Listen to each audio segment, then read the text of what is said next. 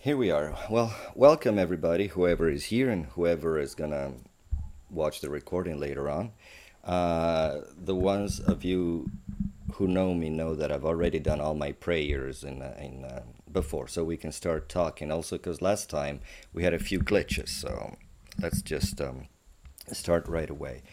Um, First of all, I'd like to thank everybody who has been pushing me to give classes because it's a very purifying service, and I'm humbled by the realizations I've had over these weeks. I haven't prepared anything because that's the kind of person I am, but I've just been thinking about how the earth can be seen as our guru, and the amount of realizations and like connections I've made in my mind.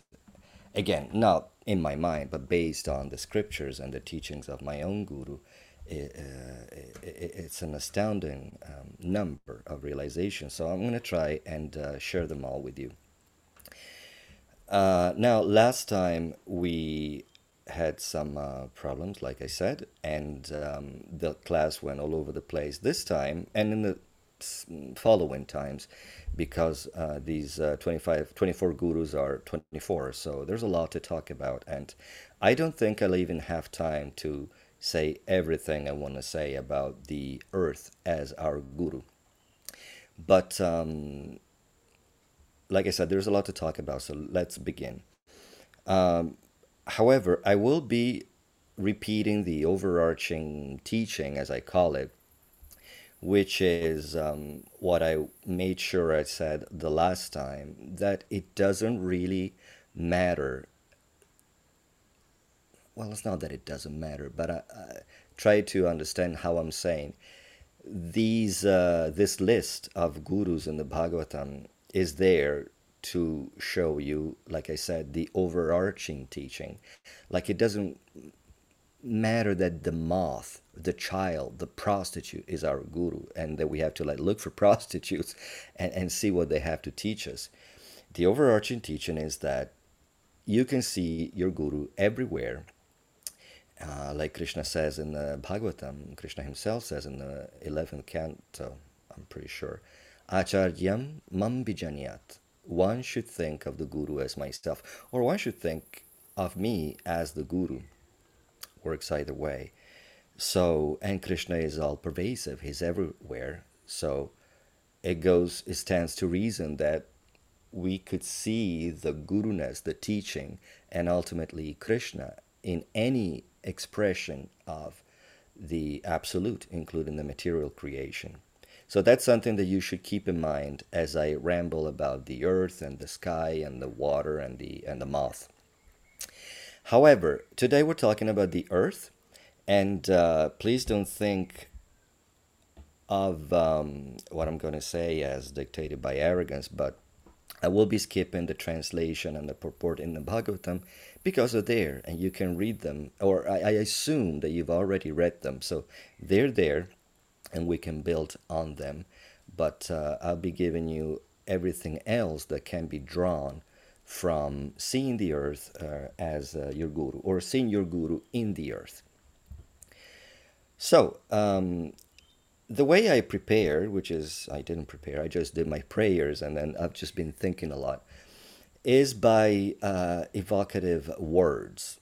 Like I see the earth and I see all these terms and ideas or archetypes, and I try to see them in relation to the guru. So when you think of earth, you think of solidity, of stability, of permanence, and on and on and on. So I'll be going over these words. And of course, if there is room and time at the end, we can read the actual verse and draw more out of it too. Um, the only, not problem, but the reason why I'm skipping the verses is that they tend to be a little dry. Just this Avadhuta who's talking to Yadu Maharaj, and I assume you know the context of these verses too, is very much talking like a jnani, or in very generic terms, like the earth taught me forbearance, and But like I said, let's put more juice into this verse and these analysis. So, starting from the earth as our guru, the first idea you get is, well, first of all, notice how all the elements, all the five elements are present in this list of 24 gurus. We have the earth, the air, or yeah, the wind, the air, the water, and the fire, and then the sky. The sky means the ether. The ether is that one element where everything rests, the one element that pervades everything. So when they say sky, it means space, outer space. You know, it includes planets with their solidity, with their liquid element, with their fire, you know, stars, explosions and stuff. Air, when there is air. So that goes to show that you almost cannot not think of Shri Guru or of your own Guru, because you know these are the basic constituents of physical matter. So as a practitioner, starting from a point of view of you know, starting from the perspective of an embodied soul in a physical human body, we cannot do away with the experience of earth, water, fire, air, and ether, whether we're aware of them or not. They just, we breathe them, we stand on them, and we use them and see them all the time. So that is that connects to the overarching point that basically Sri Guru is everywhere, and the potential is there for us to draw teaching from everything, because the Guru is Krishna and Krishna is everywhere. Water break.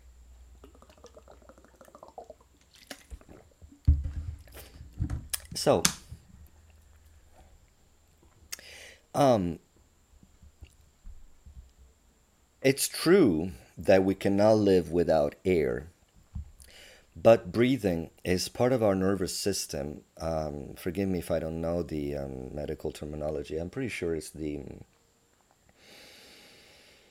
Oh, I'm drawing a blank, but it's you know, there are two parts of the nervous system. One is automatic, and the other one is not. So breathing is part of that nervous system that we cannot control. We have this instinct to breathe. Even when we're underwater and we know intellectually that we cannot breathe, we have this like last instinct to draw in air to survive, and that's when we drown. But anyway, so breathing kind of goes in the background of our experience. And so does the earth. How many of us are aware of the earth? But see how pervasive the earth and, you know, all the expressions of the earth. You can see me looking around because all I see is earth. Earth is the name we gave to the planet we stand on. So one realization or one thought I had is that, yeah, life comes from water, obviously, because only water has that, well, as far as we know, because, you know, there's talk of satellites and trips to Mars, and we'll touch on that later. But as far as we know, only water has that property of spreading communication and elements between molecules, and then they become cells, etc., etc. Of course, I'm not making a metaphysical point here, whether it's the soul entering matter or whether life comes out of matter, but life for sure harbors, I'm sorry, matter for sure harbors life. So in that sense, I'm saying that life comes from matter, from the earth. So like I was saying, it's true that water is really where life takes place. But for all intents and purposes, like I said, we called our planet Earth, not water, even if it's the only planet that we know of where water is present, and therefore life. If you take planet Earth, supposing it's as big as an orange or a ball, and you were to stick your finger in the deepest part of the Pacific Ocean, you wouldn't even sink. Your fingertip would just barely get wet, like I would touch a wet table, to show how much earth there is in earth, how prominent the earth is, even if it's covered in water. And of course, when the time comes for me to analyze water as the guru, I'll be saying the best things about the water and how we can see water as our guru. But now I'm making the case for earth. So we have an intrinsic relation with earth. We stand on it, we sleep on it. Even if we are on a 125th floor of a skyscraper on a raised bed, they're all resting on earth. We have an intrinsic relation with earth that sustains us. It's like the physical touch that we cannot do away with. Yes, we can swim, but we cannot live. Water is not our element.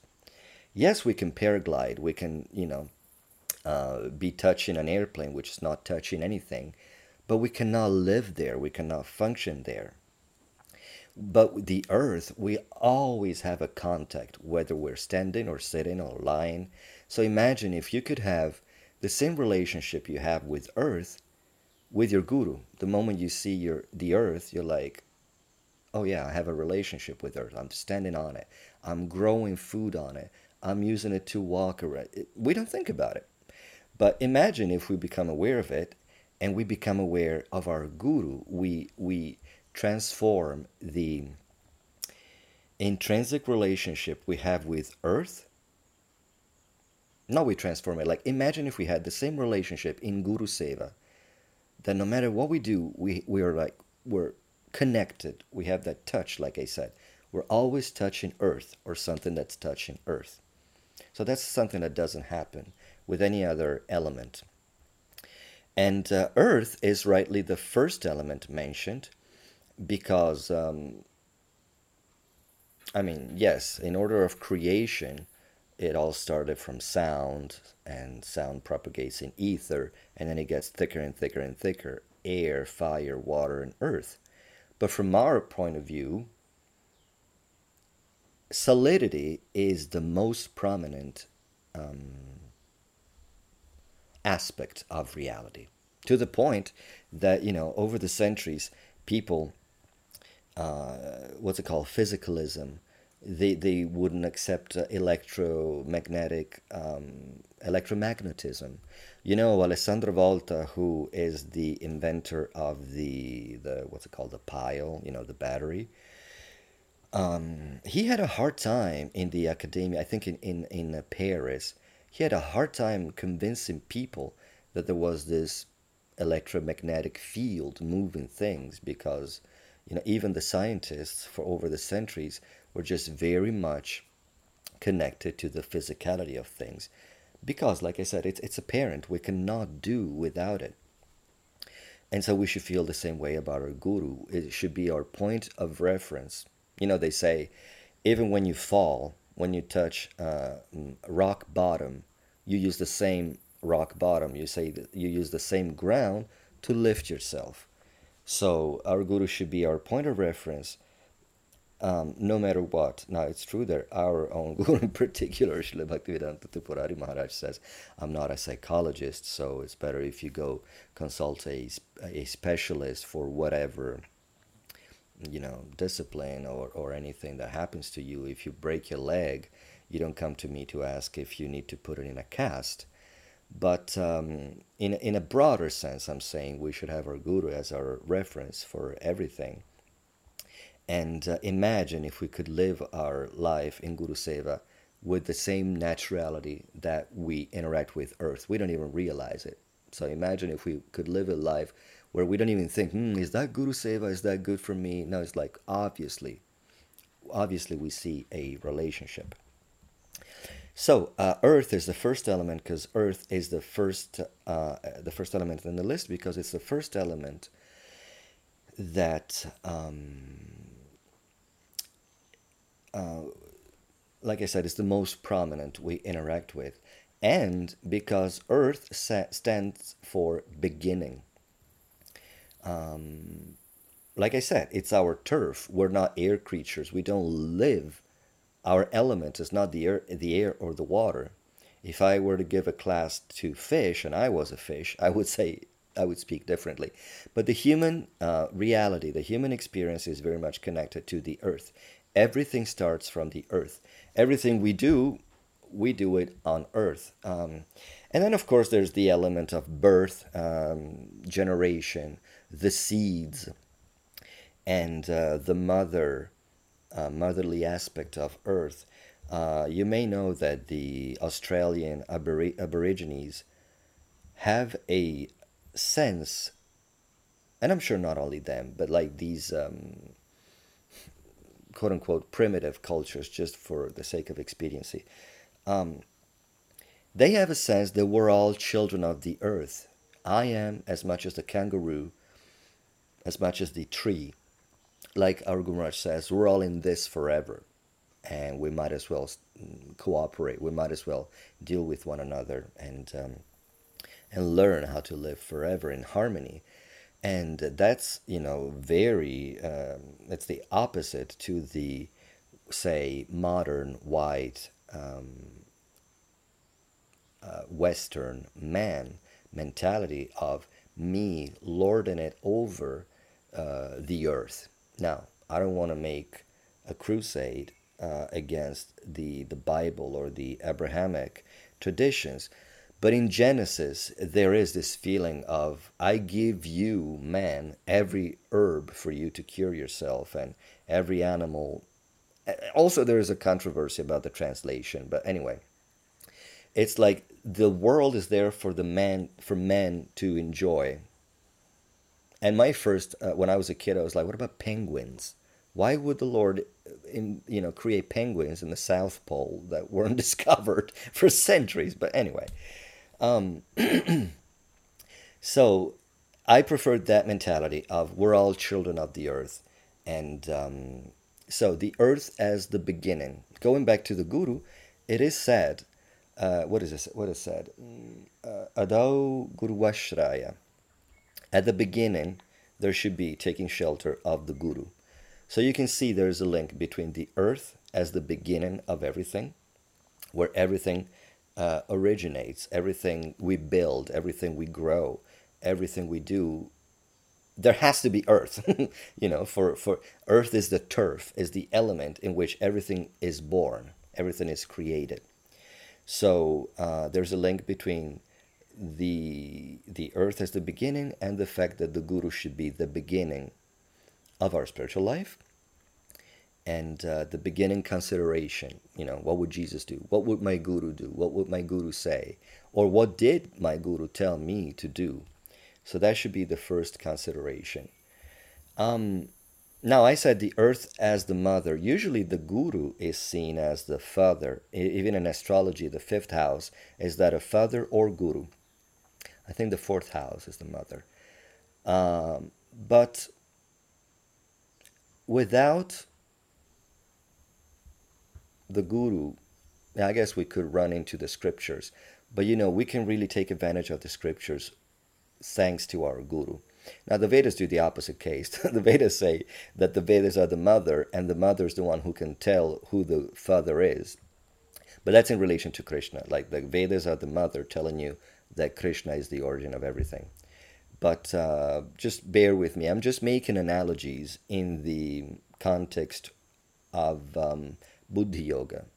How Buddhi Yoga is seen as Bhakti Yoga, as synonymous with Bhakti Yoga. In using your intelligence, Buddhi, in union, Yoga, with the Absolute and drawing, hopefully, realized conclusions. But of course, the Guru and the scriptures have to be there. That's why last time I was saying that, yes, this Avadhuta instructing Yadu Maharaj was saying, I see the moth as my Guru, I see the prostitute as my Guru. But I'm pretty sure he had a Guru too. It's very, very unlikely that you go to the point of becoming an Avadhuta and a self-realized soul just from analyzing the world around you without anybody kind of like instilling, if anything, if nothing else, a curiosity, or if imparting knowledge straight away about what's what. And then, of course, once you have the seed of knowledge, you can see your Guru everywhere and God everywhere. But I can assure you that in and of themselves, you can interact with prostitutes and moths and children and pigeons all your life and not draw any conclusion. So the guru is something else. We can see the guru in these things, but these things are not Sri Guru in and of themselves. The guru is inside and outside as the actual guru. But anyway, let's not say guru for 5 minutes, and go back to the earth. So, earth as the beginning. And now, one of the thoughts I had, since I was talking about astrology, is that, this characteristic of solidity, of, of this static nature of earth reminded me of cartomancy or the tarot. In the tarot, the number four is a very static one. When you get a number four of anything, cups and wands and spades and all those suits, it's always a static meaning.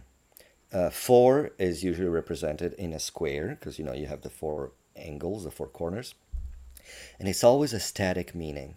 So it has this sense of like there to stay, and guru means heavy. So again, more and more analogies. The earth is there to stay. It's the beginning, and it's solid. It ain't gonna go anywhere. Yes, it floats in space, but we don't know that. The immediate experience of mankind is that earth is what you can count on. It's your rock on which what did Jesus say? Something like, Simon, I'm gonna call you Peter, which in Latin means rock, because on this rock I'll found my church, something like that. So solidity, something you can count on, and where was I going with that? So the number four in the tarot.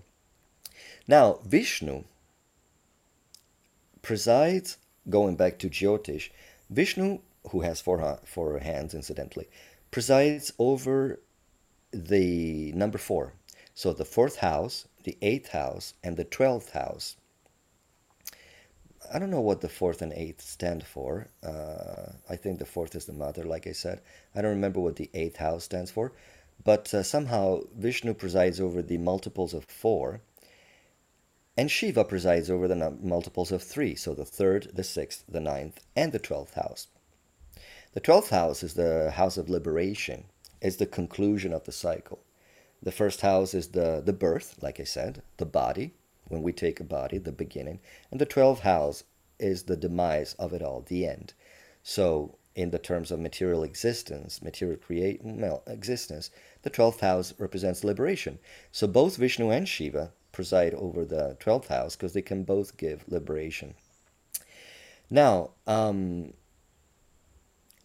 what does Vishnu preside over also is sattva, maintenance, sustenance, like I said. Again, these words will be coming over and over. You'll be hearing me talking about sustenance and nourishment and stability and solidity. And we'll just be, I hate to say that word because it's overused, but we'll be churning these words and see what comes out of, these words.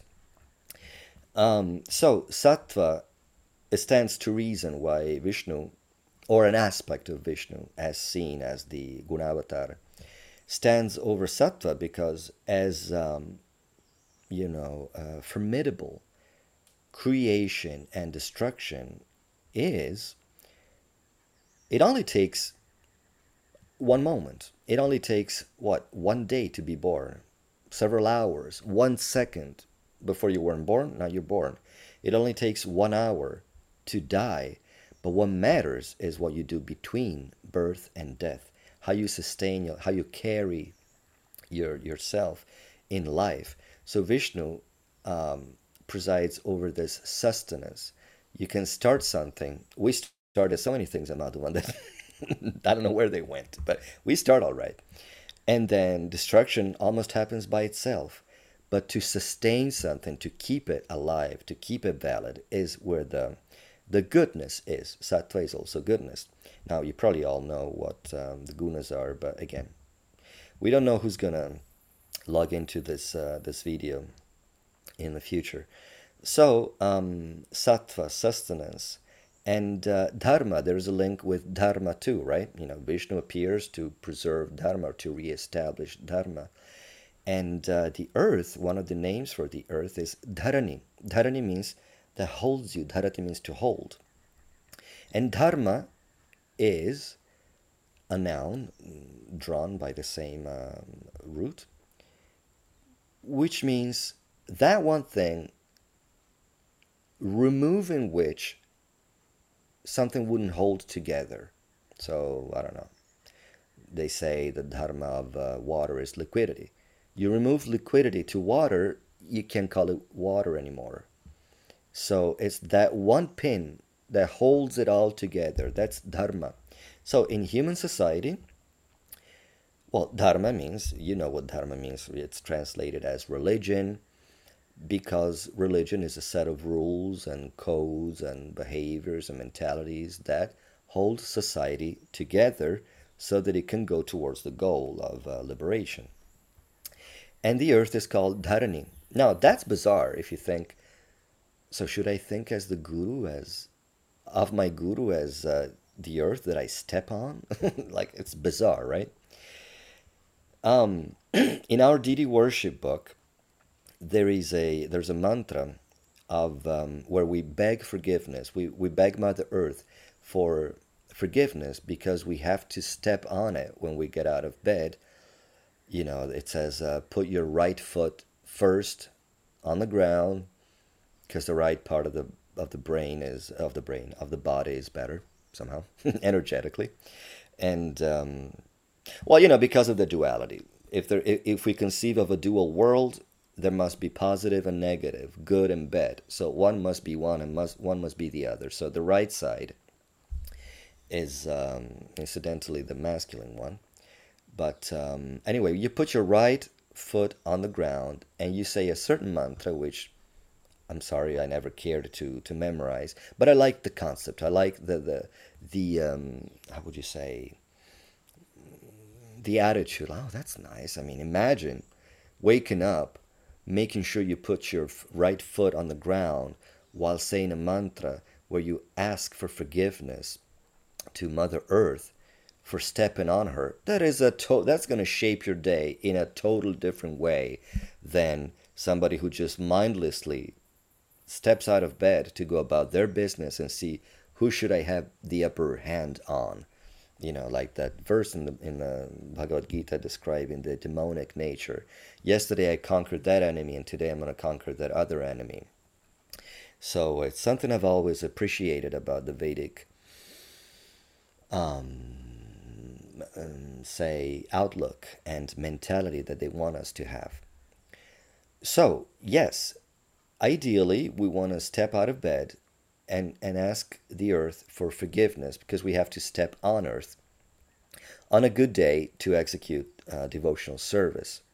So, in the same way, think of the guru as,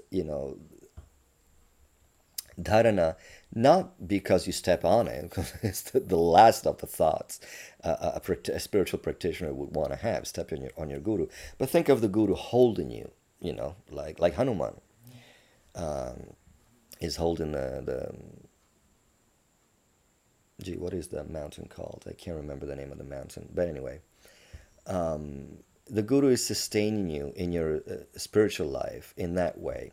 So you can think of the earth sustaining life, sustaining all of us, and you can think of the guru in the same way. Again, your point of reference, you know, your what is that thing? There's a saying about the rock, my hard rock, your something.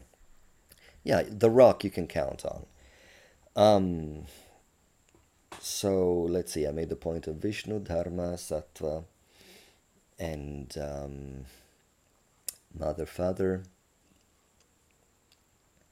solidity. So Guru means heavy.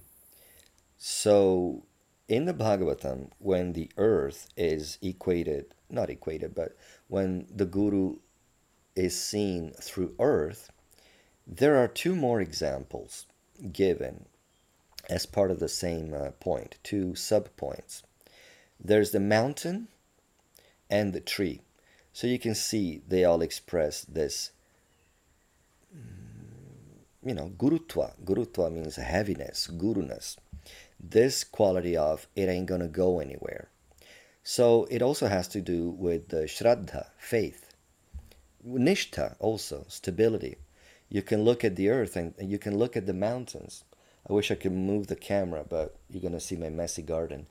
Um, and there are mountains. These mountains are not gonna go anywhere. You look at the sky and you see clouds. The sky is blue, the sky is gray, it's white, it's black, it's full of stars, it's clear. But the earth is there to stay. Yes, you can see the trees growing, but it's the same tree. Trees don't move normally. So of all elements, earth is the one meditating upon which that should remind you of my guru and of the prospect of nishtha, of the firm faith that you should have to do anything. Like, sometimes they explain faith precisely with this example. They say, when you wake up in the morning, you do so knowing that the earth is going to hold you. You don't think, am I going to, fall forever as soon as I put my feet off, as soon as I get off the bed? Is the earth going to open and I'm going to be sinking or falling forever? No, we have this minimal act of faith that the earth will hold me. So that's what faith is. Faith, shraddha, also means positivity, and it's the force that strength that causes us to act, to do anything. If we do anything, is where we trust something to be in place. Otherwise, we will be in suspended animation. Doubt is the opposite of faith. So faith that the ground will hold us, all the way to faith that if I apply this method, in our very narrow niche of Gaudiya Vaishnavas who have accepted the movement of Chaitanya Mahaprabhu, if I apply this method based on the holy names and this practice, and I take shelter of the Guru and the scriptures, and Krishna, I have faith that I will achieve the goal all the way to Braja Bhakti. Excuse me.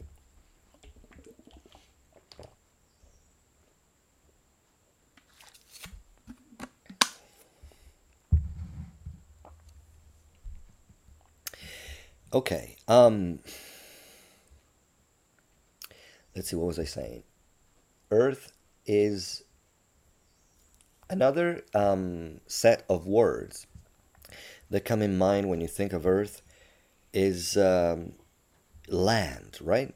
Earth is land, landscape, terrain, um, turf, like we say, your turf. I was talking about dharma, and there is a verse in the Bhagavad Gita saying that it's better to execute your dharma, albeit imperfectly, than do somebody else's dharma. So the earth represents our turf. That's where we can do everything. Incidentally, earth also represents potential. Any number of seed can germinate the moment you put it in the earth.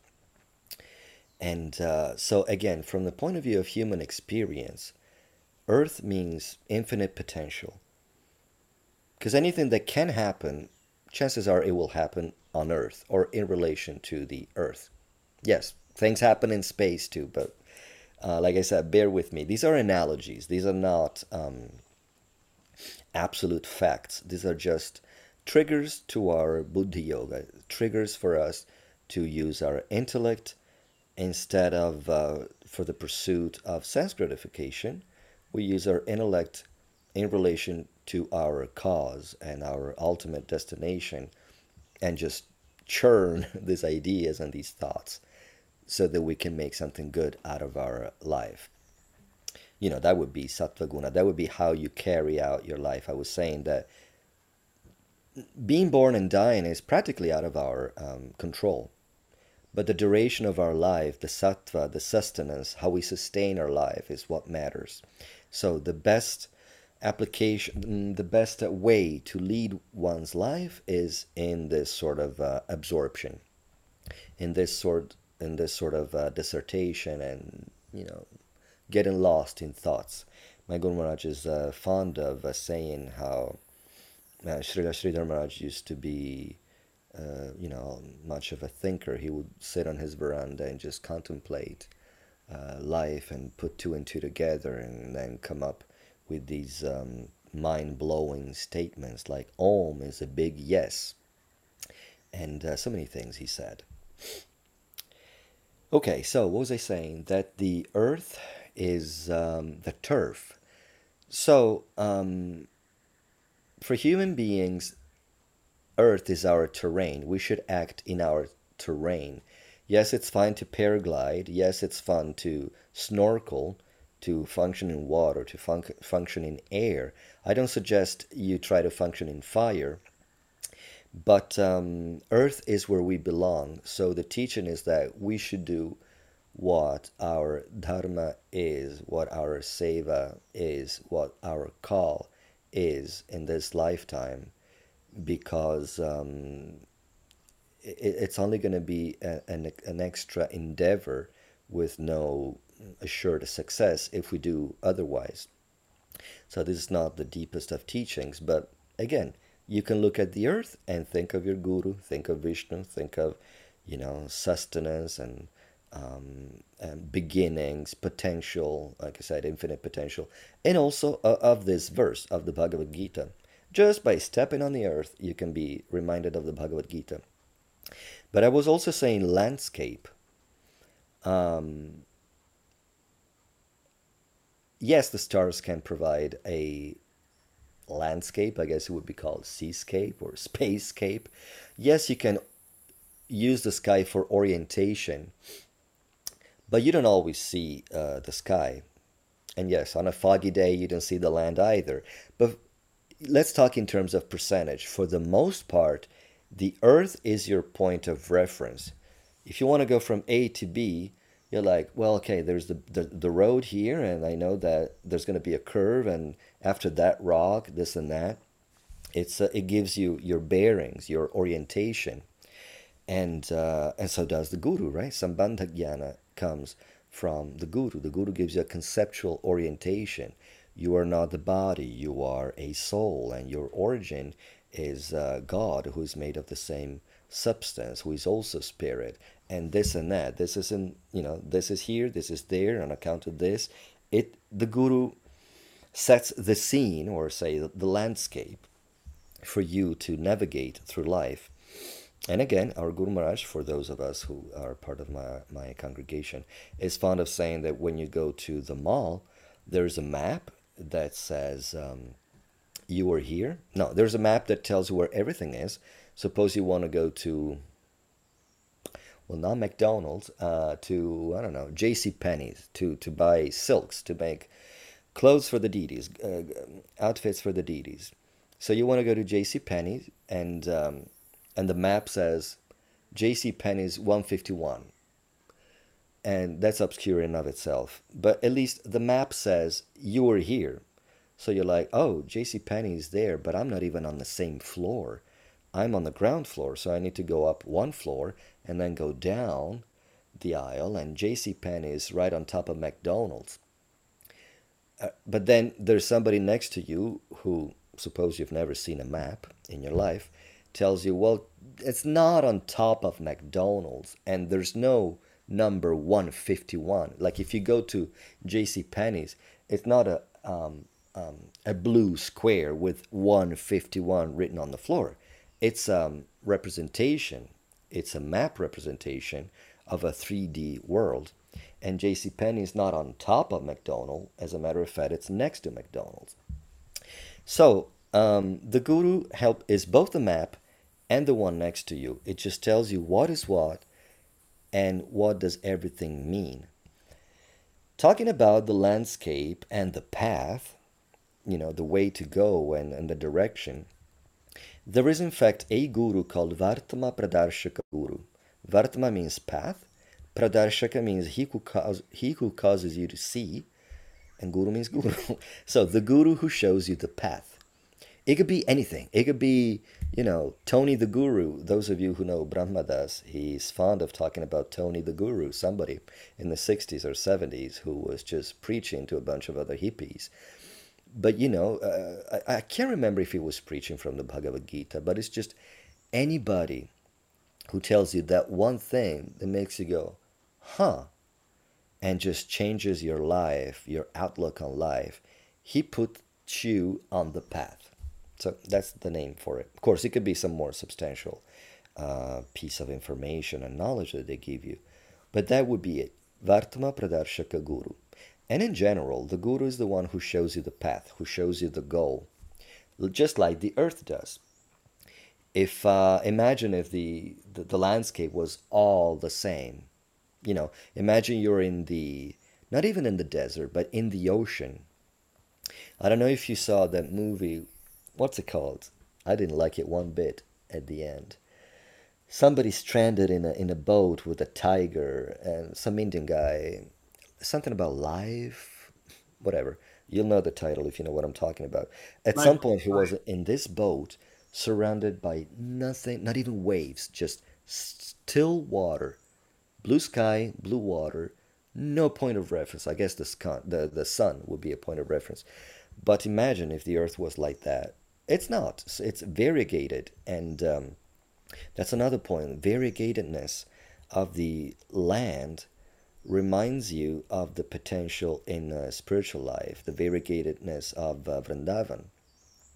If we really want to stretch it. But yeah, we can think of the earth and our mind can go to Vrindavan. How lucky is that? How fortunate are we? And Vrindavan is linked or very strongly connected with the Guru. You know, the Guru is Vrindavan, and Vrindavan is the Guru because it's a land of service, as Sridhar Maharaj says. Vrindavan is not a geographical land, it's more of a state of being, a vibration, a frequency in consciousness. And the Guru tells you how to vibrate at that consciousness by developing a service mentality. So, in that way, the Guru embodies the ideal and the frequency that Vrindavan vibrates at. Every grain of sand vibrates with service, is oriented towards the pleasure of Krishna or the divine couple or Krishna and his associates. So that's how it's said that um, the Guru is Vrindavan or Vrindavan is the Guru, because they're both very much the embodiment of service to Krishna. So that's a nice way. Let's see. It's already 10:10. We have 20 minutes. Is there anybody who has a question or would like the conversation to go in a certain direction or would like me to explain something better or deeper? I thought I would give you 20 minutes instead of 10. Otherwise, I can keep talking. I just thought I would reach out at this point. So let's see. We talked about solidity and perseverance, and the we talked about nishtha and shraddha, all qualities that are very intrinsic to the earth, to this heaviness, forbearance. The points that the Bhagavatam does are more along these lines: forbearance, tolerance, acceptance. The earth is stricken by lightning, and it just takes it. On the other hand, it doesn't take it, it's not affected. What is one lightning doing to all of the earth? So we should do the same in the face of any adversity that happens in our life. Just remember of the earth, it rains on it, it gets cracked by the sun. You know, everything happens on earth and it's there to stay. That's another good teaching to keep in mind. No matter what happens to us, we should just take it in stride and keep going. So let's see what else I was talking about. Beginnings, birth. Um, We talked about the beginning of how the guru is at the beginning, Adao Guru Ashraya, taking shelter of the guru. We talked about the, say, ubiquity of the earth, how intrinsic it is to our experience, and how we should live in Guru Seva like that. Okay, one thing that came to my mind is that going back to the tarot, the earth and the air are not compatible. For those of you who don't know, in the tarot there's not much talk of ether. There are some cards that can be referring to that, but the actual suits are earth, fire, water, and air. So air and earth are not compatible because if you think about it, they're the actual opposite of one another. The air, we don't even see it. Yes, we breathe it, but which is actually an important point I'm about to make in a few seconds. But the earth is solid, it doesn't move, and the air goes everywhere. We don't even see it. And in the middle, who is there? Man, right? Our life is intrinsically connected with the earth element, but we're not moles. We don't live in the earth. We stand on earth, but we have to breathe air. So it kind of goes to show that the human expression of consciousness, if you take every material body as an expression of consciousness, the human one is right between the animality, or say the animal nature, which is pervaded by eating, sleeping, mating, and defending. So very much based on the body. Preserve the body, protect the body, feed the body, and multiply the bodies, etc. And the divinity. The soul has nothing to do with matter whatsoever. And in the human body, the divine nature that we all have as souls, because like I said, we're like atoms of consciousness, and the animal nature that we draw from our physical body that just draws to matter, matter draws towards matter, and so the material body draws to the preservation of the body, to the multiplication of these bodies, and the protection of the body. So these two natures, the divine one and the animal one, are found in man, who's right between earth and air, is standing on earth but breathing air. So that's another thing that could go very deep. You're just there standing on earth, standing in your garden, and having deep realizations about the nature of earth, the nature of air. Sorry, I'm going hoarse again. Not that hoarse.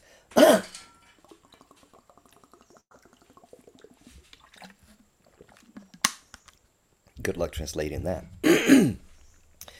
um, so yeah, you could be standing in your garden and have deep realizations on earth and its nature, on air, on human nature, and all this in relation to the divine. And what puts in relation to the divine is the guru.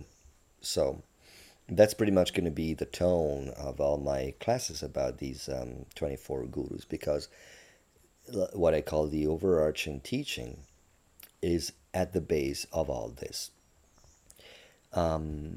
Let's see. So land, we talked about the land as landscape and orientation, point of reference, and terrain. So dharma, you do your dharma. Dharma, that means sustenance, and how it sustains humanity, just like the earth sustains us. And so what was I saying? Orientation and the path. And then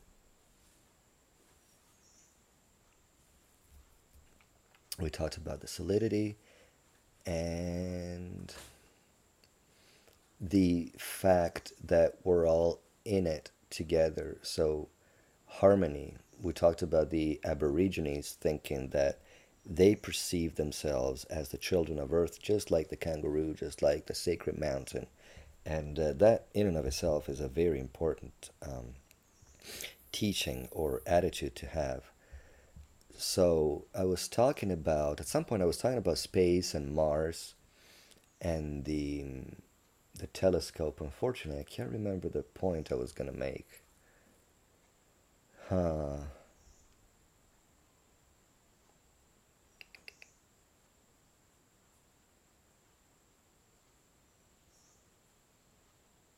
There is, however, a word among the ones that came to my mind, which is exploration. So, yeah, we were talking about the infinite potential. It's funny that if you think in terms of like, if you reduce reality to the most basic core of like spirit and matter,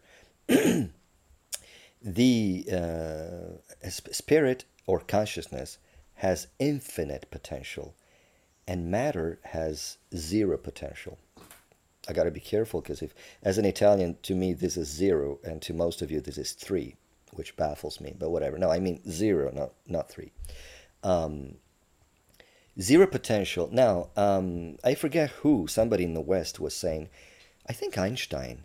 We owe it to the Indians or to India or to the Hindus for not only coming with these numbers, because before these numbers, which are called Arabic, they're actually Indians. We had Roman numbers, which are not very practical. So just the advent of those numbers brought into Europe, into the West, the Christian world, through the Muslim was already a major breakthrough. But above all, we owe everything to India for the concept of zero and infinite. Because mathematics, everything, astrology, medicine, everything in the Vedas has an agenda, has a spiritual agenda, has, again, an absorption in the infinite, in the absolute. It starts from that realm and it brings everything back to that. Even in grammar, the verbs are memorized in the third person singular. I was saying dharani comes from the verb dharati. Dharati means he sustains or she sustains. And I'll go back to the original point, but it's interesting how, excuse me, in modern grammars, I think all based on Latin, I don't know how Greek used to work, but it's like sticking with the verb hold. I hold, you hold, he holds. We hold, you hold, they hold. So the most immediate experience somebody has is of themselves. So every verb starts in relation to me. I hold, I am, I have. And then you realize that there's somebody else in the world. And you're like, oh, you hold. And then you tell the other person that there is somebody else, he holds. Whereas in Sanskrit, there's a practical reason why the verbs are in the third person singular, because it shows how the verb behaves, and it may not be apparent in the first person. But it kind of shifts the paradigm. It all starts from tat, you know. The verbs are the Vedas are always about om tat sat tat tvamasi. There's always this tat, which just means that, it. And like I said, the Vedas always start from that dimension, that consideration of that, of the absolute. And it always brings you back to that.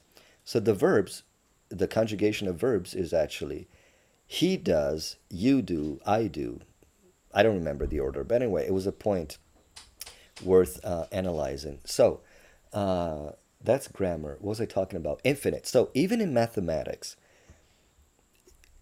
they started to analyze the material physical world in mathematical terms, and because it's like aparousia, as we understand and believe, this knowledge comes down, trickles down from the absolute point, clearly comes with the concept of zero and infinite. The Greeks, the Sumerians, they were all about counting the sheep, counting the gold, counting the soldiers. Why would you count no soldiers? And who would conceive of infinite soldiers? It was just not in their experience of reality. Whereas in Vedic mathematics, they have this concept of zero and infinite. And that's why I was saying, uh, and that's one of the ways that this is applied. Spirit has infinite potential, and and matter has zero potential compared to consciousness. However, if we take it down a couple of notches, Earth has infinite potential compared to air, because, like I said, everything originates on Earth. This is all in relate. The Vedas. The Bhagavatam is not the same everywhere. There's a Bhagavatam for the demigods and a Bhagavatam for Earth. So the earthly experience is for human beings. Human beings are the ones who are the most eligible to engage in spiritual life and actively. A fish can get the benefit of spiritual life, but I mean, human nature, the human life, for the reasons I said before, is the best candidate for that. So the Bhagavatam is for human beings, and human beings, um, what was I saying? Function, act, and depend on Earth.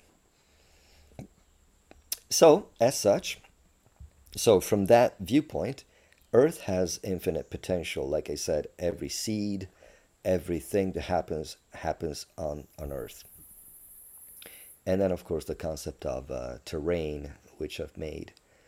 Now I think I'm running out of things to say because I didn't write them down. But it's also 10:26, so I'm gonna give. Let me see if there are questions on YouTube, because last time there were and I didn't notice. No, there's no one. Okay, so in 3 minutes I can only recap. But I've been recapping a couple of times. Let me think. I talk and talk and talk. I should appreciate how my Gurudev or any speaker actually takes pauses because they're quite strategic. I just go on a rant, but that's pretty much the way I like to teach, to how would you say, to preach, to lecture. I just want to be a transparent vehicle. Some people do take notes and they really count on them, and there's nothing wrong with that. It's they want to do a good service, and they want to make sure they say everything. To me, kind of comes in my way. And I'm not saying my way is better, but I just prefer to say all my prayers and just identify with being a transparent medium. So everything that comes out of my mouth, in whatever order it comes. Yes, I've been thinking about it. Like I said, this Avadhuta was not all of a sudden realizing that you can see the guru in a moth. He had spiritual knowledge and spiritual practice. So it's not that I just say a couple of prayers and then I become illuminated. Um, but that's pretty much my way. So it falls short when I fall. When I'm 3 minutes short from the end of the lesson, and I don't have any notes to look at. But it's pretty much my way, and that's how it is. So nothing else is coming to mind. Let me just think of everything. Next time, I don't know if we should talk about more expression of the earth. Like I said, the Bhagavatam mentions the mountain and the tree and the concept of tolerance. I'll close with one thing that I saw last time that was important. A mountain is big, so it's a point of reference. So we as practitioners should be like a mountain, meaning, tolerating everything, but also knowing that people look to us. Everything happens on the mountain.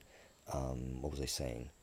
When you go, well, I'm not going to go there because I don't remember exactly what I said 1 month ago. But so like I said, I don't remember if I don't know if next time I should switch to the next element, which is, I mean, if somebody's going to ask me to give class again. But so I don't know if I'll go on with the air. Air should be the next element, or if I should finish up with earth. Probably not, because I ran out of topics. I think it was pretty exhaustive. I gave you a few ideas on how to see the Guru in Earth. And nothing stops me from talking, about Earth again from the other point of view. Next time we're going to talk about air. So yeah, I'm going to close here because the time is up. I thank you all, whoever you are, if you are there, for the patience, and mostly I thank the translator because I realize I speak really fast. And but above all, I thank you for the opportunity to talk about these things because it's very important and very purifying for you who hear and for me who had to think and say these things. All right, thank you very much. I'm going to close everything now. Shriman Shama Sundar Prabhu ki jai. Srila Gurudeva Ki Jai.